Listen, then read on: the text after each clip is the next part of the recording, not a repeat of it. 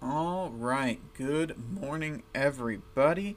Welcome back, and let's get in and talk about 10 of the trending articles in the crypto news space. As always, links can be found down in the description that'll take you to all these articles, so that way you can do your own research. Never trust what anyone tells you. Learn it for yourself. Alrighty. Well, hey, let's get into things. So, since I was out yesterday, I did miss out on this a little bit, but hey, Shelly, Cardano's hard fork, 5 years in the making, goes live. Oh yes, after 5 years of development, their next upgrade is finally here. The network implemented its latest hard fork, Shelly. This upgrades the network from its prior iteration, Byron. Shelly introduces stake, pools, and delegations. So staking on Shelly involves holding large amounts of its native currency, ADA. The benefit of doing so is that there's a greater chance you could earn yet more ADA in rewards for validating the network. All of this is powered by its Ouroboros protocol, which chooses who gets to add the next block to the Cardano blockchain. IOHK said in a press release that it expects to reach around 1,000 stake pools. This is based upon the number of stake pools opened during its testnet. Upon launch, 444 stake pools were operational on Cardano. The first block for Shelly was validated on a testnet version of the new chain on April the 27th of this year, but IOHK ran an incentivized testnet for Shelly, meaning that users were playing for keeps. So any rewards you earned on the testnet, you will be able to import over to the mainnet, hopefully soon. So yeah, huge step for Cardano, huge step for Shelly, and a great thing for the market overall. I am super excited for this. I did participate in the incentivized testnet, like a very little bit. I contributed to a stake pool. It was pretty easy to use once I figured it out. They did have a little like Word document guide you could look at, and it kind of like walked you through step by step. It's not too hard of a process, but you would definitely want to refer to Google before you commit anything, just to make sure you're not accidentally committing to something you wouldn't want to be, or a pool that you actually don't want to be a part of. But still, this is great, and it's so awesome that it's finally here. Cardano actually shrank a little bit after this news, which makes sense to me. Everything was building up, and the price was going higher and higher and higher.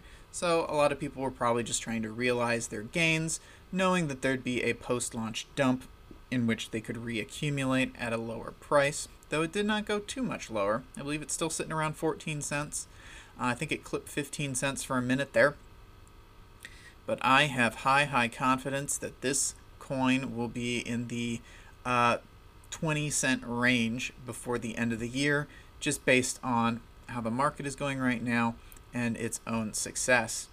Could be even more. That is just my opinion. Do your own research.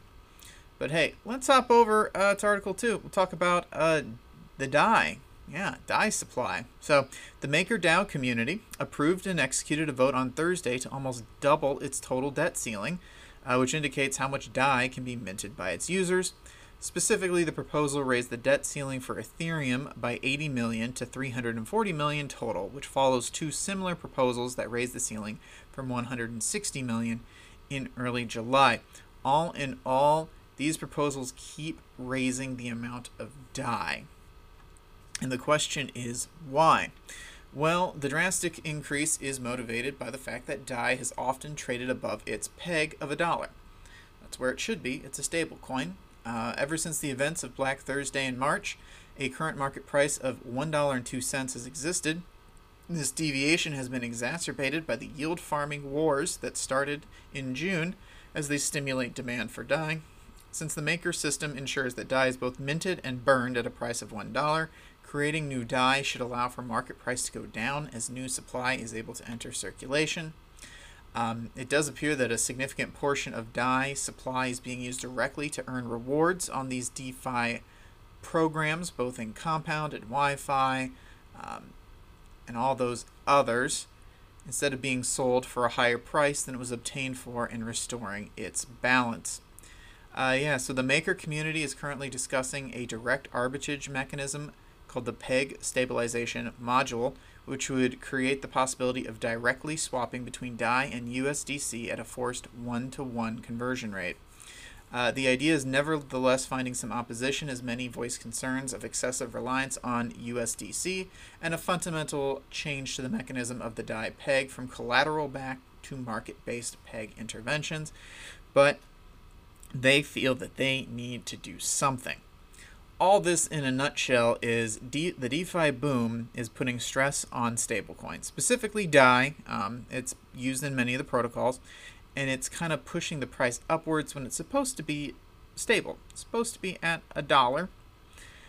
So they're trying to do different things. They're raising the debt ceiling, they're minting more, they're talking about changing it. There is some concern because technically on USDC, we talked about it I think a month ago, USDC is a centralized stablecoin, and as such, the USDC Foundation can actually blacklist addresses that it thinks are conducting illegal activities, which if you're in the DeFi space, you're probably not a fan of, hence their opposition and their concerns about it. It's definitely interesting to see as this new fad of DeFi, whether it's here to stay or not, I don't know, continues to put more and more stress on these coins that are seeing remarkable success from it. It's something to keep an eye on. DAI has had an interesting journey. I encourage you to do some research and learn a bit more about it. But I got to keep things moving, so we'll let that be for today. Speaking off of that, so not just talking about DAI, Comp and Ampleforth. Oh yeah, so Ethereum's DeFi sector, as we just said, continues to make headlines with almost $4 billion in total value locked. Some stars that caught investors' attention are beginning to fall, while others are rising. So data analytic firm Sentiment puts Comp in a potentially bullish scenario. Just 1 week after its introduction, Comp rose by almost 400% to $380. However, at the time of release, its price was only $137, showing a significant drop. However, Sentiment shared an image below, which it's just more gobbledygook technical analysis, and stated that Comp is in a crucial moment to move to an upward trend. The analyst firm attributes this to bullish indicators in the token's fundamentals, specifically due to positive developments in network growth, transaction volume, and social volume. So it's becoming more well known. The network is growing, transaction volume is increasing, so they're saying it's pushing for an upward trend. But we do got to touch on Ampleforth, because it had one of the worst weeks of the entire crypto market. The coin's lost 70% of its price in the last 3 days, or 72 hours. In a series of tweets posted on his Twitter account, analyst Sam Kazamain explained the reasons behind Ampleforth's crash. He suggested that Ample is a scam, a meme, and a useless asset. He further explained that the coin was bound to fail because of contradictions in its self-defeating dynamics. Ampleforth is kind of weird. So, reducing the value of every single user's wallet to recover the price does not do anything meaningful in any way. If Ample drops below $1, now my wallet rebases to 90 amples worth of $1. What good does that do me if the amples are still worth $1 each? I can't purchase the same things as I could before the rebase. Makes sense. Ample is a very complicated coin. That's why I kind of held off on investing in it when I saw the news of how it was rising, because the rebasing process is kind of confusing. But basically, Ampleforth continually adjusts itself to keep the price, attempting to keep the price in a stable or sustainable manner. Despite this, Mythos Capital founder Ryan Sean Adams said that Ample is one of the assets that will drive the adoption of Ethereum. He said that if Ampleforth will be successful, other currencies would compete to enter the platform. The recent collapse of Ample could have the opposite effect, however. Ethereum's co-creator Vitalik Buterin recently warned about the unsustainability of the fast-growing model in the DeFi sector. That's the thing. Never invest any money that you're not willing to completely lose. Crypto is a high-risk gamble, even at this stage of the game. Ideally, it's just a high risk if you're investing in Bitcoin, Ethereum, and some of the other top 10s, but it's definitely high risk once you get down into the 50s, 60s, and below. But hey, let's hop over and talk about this. So, as you guys may well know, CEOs of the world's top tech firms faced antitrust hearings in the United States. They were bruised by the ordeal, but not broken or shattered.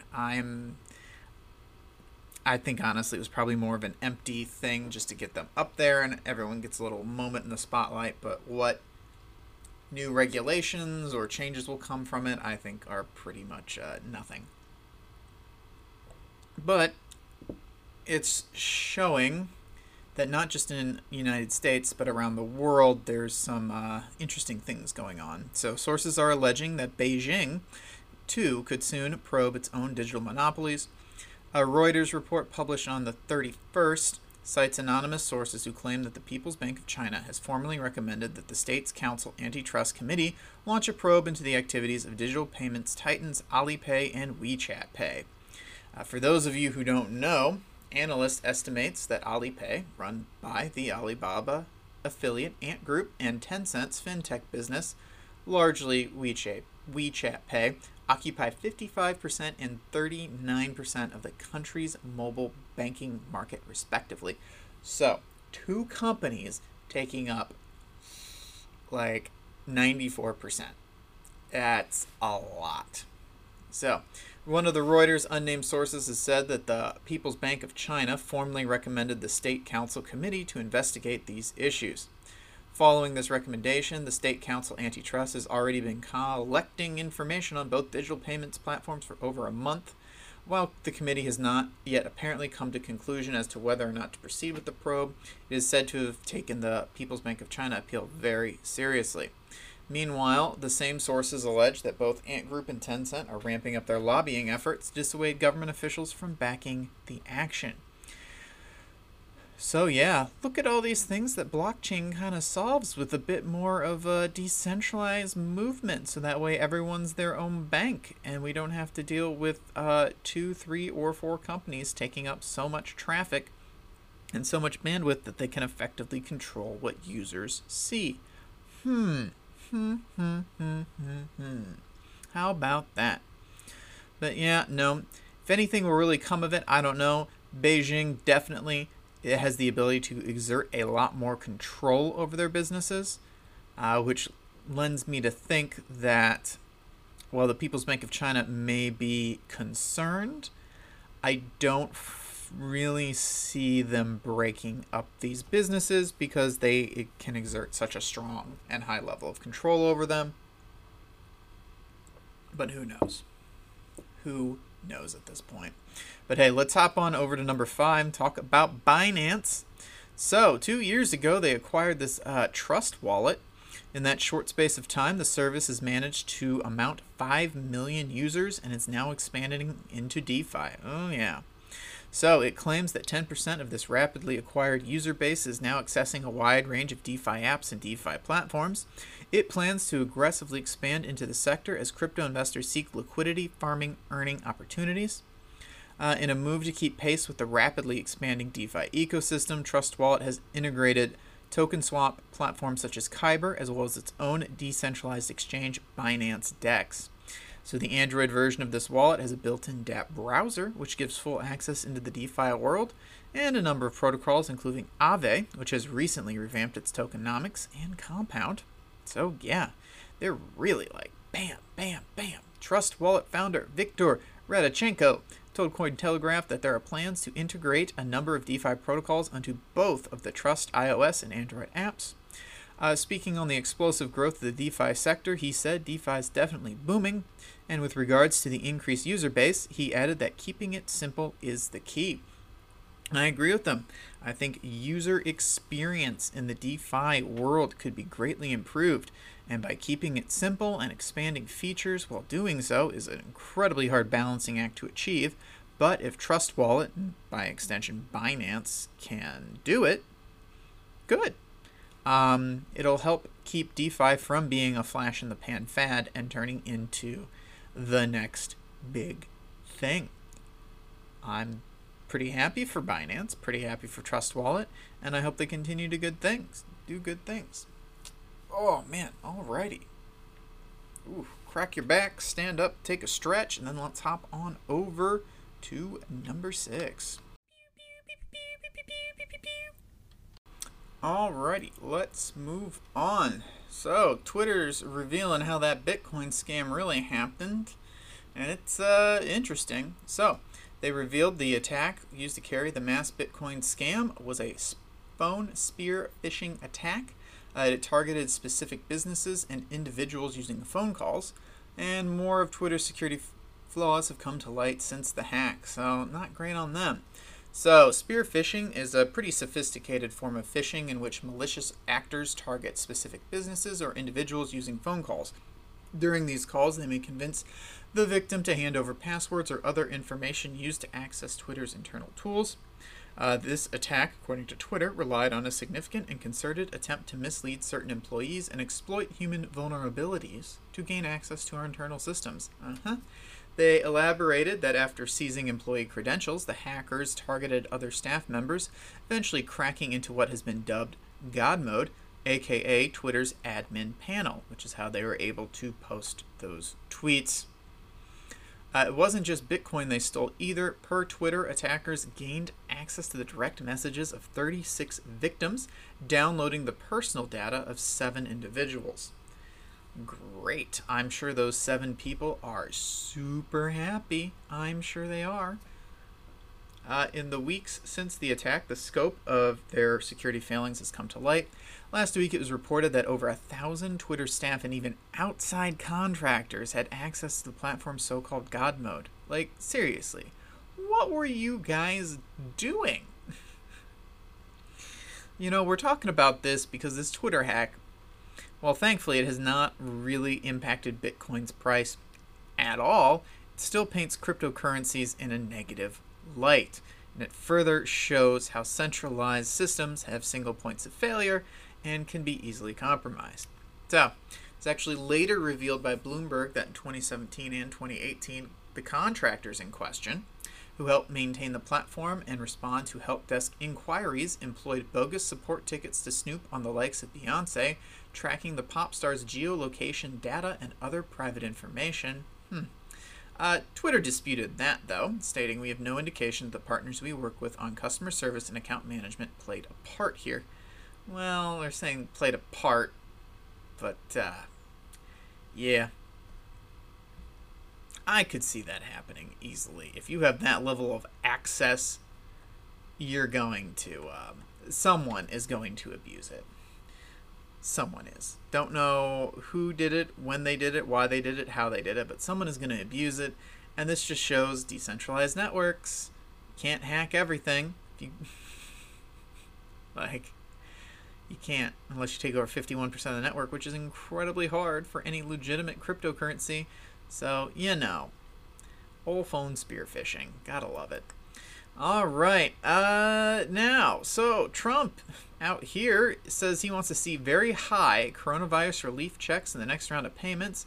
The HEALS Act is estimated to cost another $1 trillion as the United States continues to try to buy its way out of this pandemic.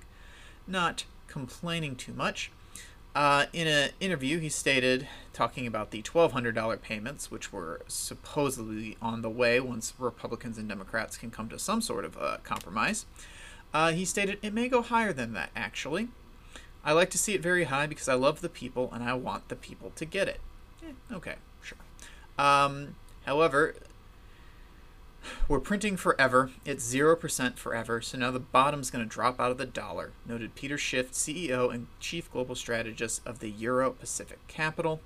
Last month, the US dollar declined 6% against the Great British Pound, a factor that could drive people towards Bitcoin, which is why we are talking about it.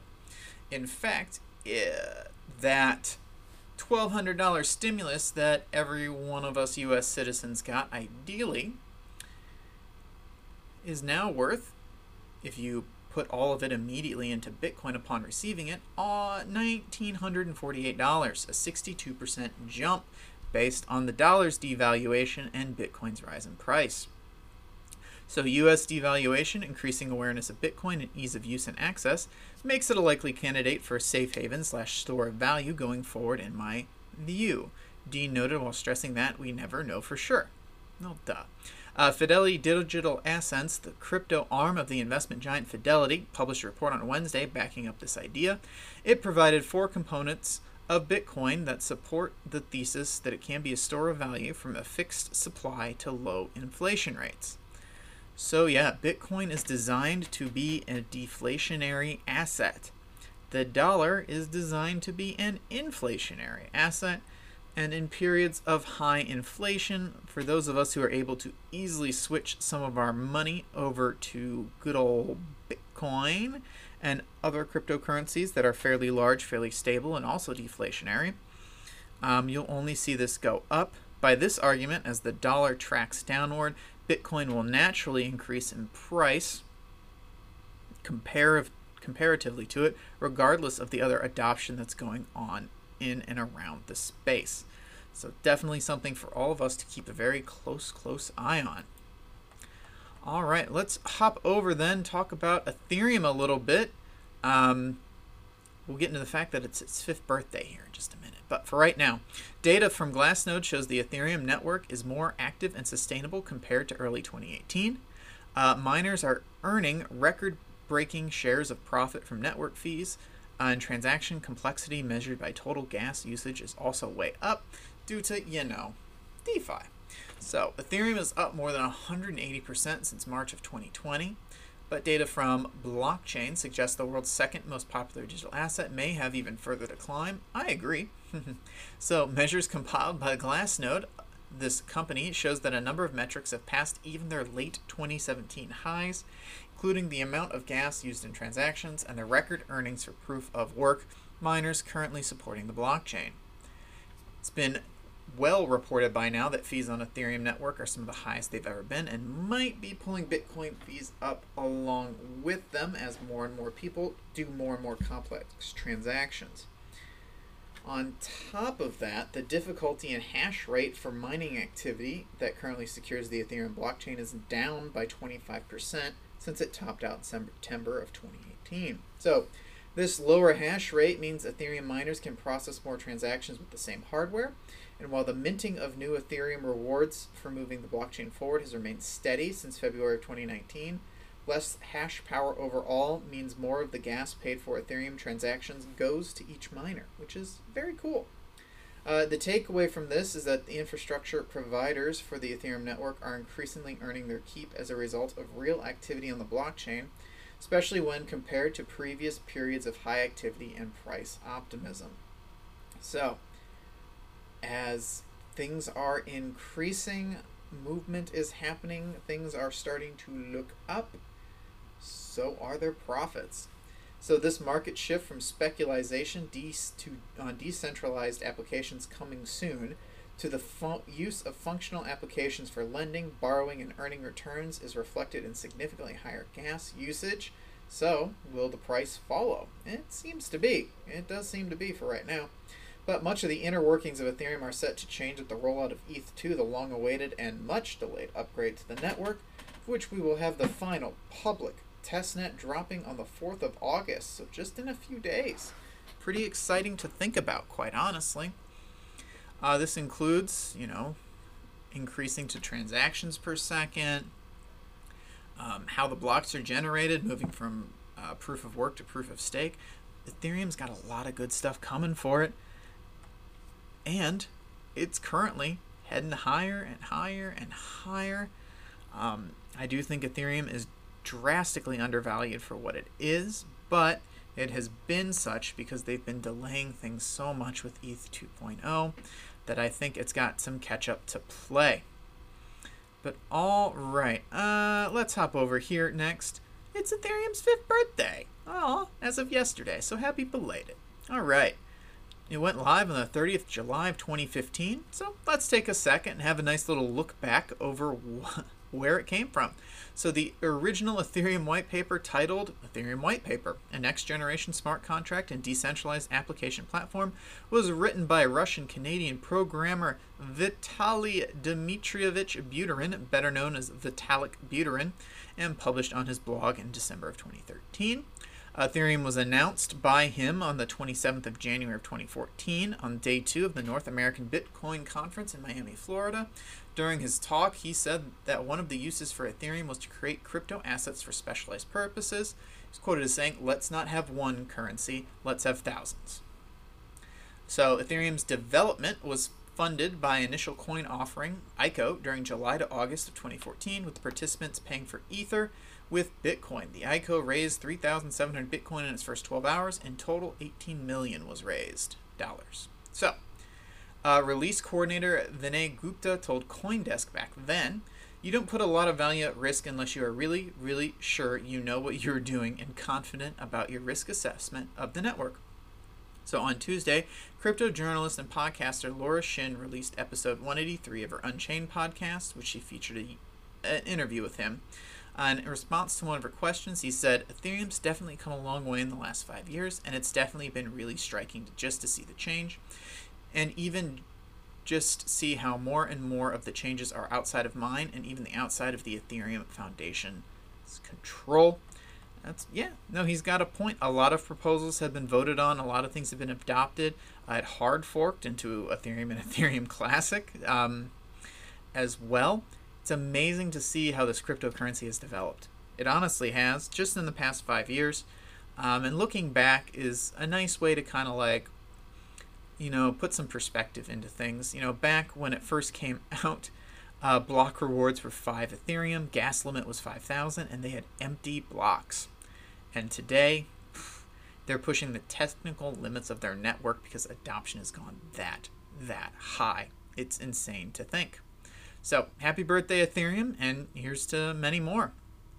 All right, and then to round things off, India is still facing crypto uncertainty. So the government has been sitting on a cryptocurrency draft bill since it was submitted last year, like early last year, entitled "Banning of Cryptocurrency and Regulation of Official Digital Currency Bill 2019."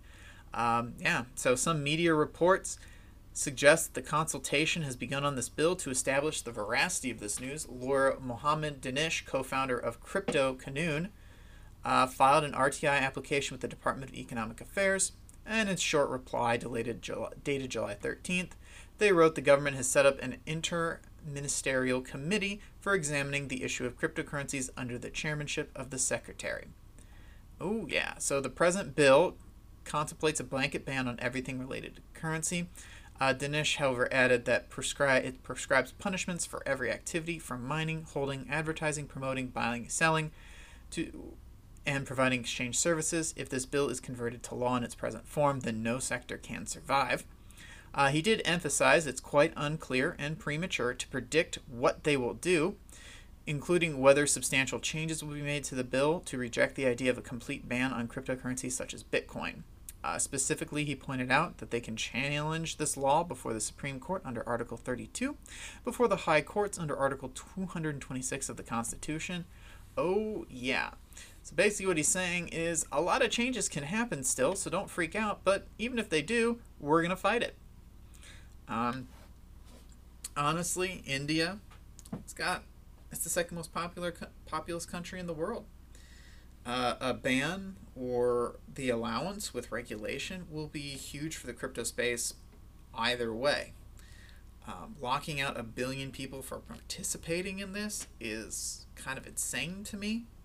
It will only hurt India in the long term as countries like the United States, China, first and foremost China, and Russia and European nations all participate in this. They'll eventually have to allow it. So even if this law gets passed, it's not going to stand for too long, but it will stand long enough to put India behind, very far behind. So I wish them all the best, and I hope if they're going to change it, they at least allow it with certain strict restrictions that can then be relaxed as things are pushed forward versus a blanket ban, which, as we all know with prohibition in the United States, never really works. So that does it for 10 of the trending articles in the crypto news space today. Thanks for hanging out and talking with me. Let's hop over and look at top 10 coins by market cap. So Bitcoin, everything is up. Very green day. I'll point out the big ones. Ethereum's up 7%. Everything else is kind of flat until you get down to number 10 with Binance Coin up 4.5%. Bitcoin Cash is up 2, but most everything else is pretty flat. Litecoin up 3, Cardano's flat. Moving down into the top 20, the only thing that's got any red is a stable coin, USDC. Everything else is green. Chainlink's up 5%. VeChain's up 8%. Good on VeChain. Yeah. So we are definitely going to have to keep an eye on all of these stories and how they develop. Personally, I'm very interested to see how this stimulus check goes for the United States, as things are getting a little rough over here on my plate, on my house. So thoughts and prayers going out to all you guys out there, and do your own research. Don't just trust what I say. Look into any of these articles. Links are down in the description, so it should be pretty easy for you guys to follow the link or the links and find them. So that'll do it for me today. Thanks for making it this far. Please subscribe if you have, because, I mean, hey, why not? And hit that like button. Alrighty. Great day, afternoon, and evening. I'll be talking to you guys all soon. Have a great one.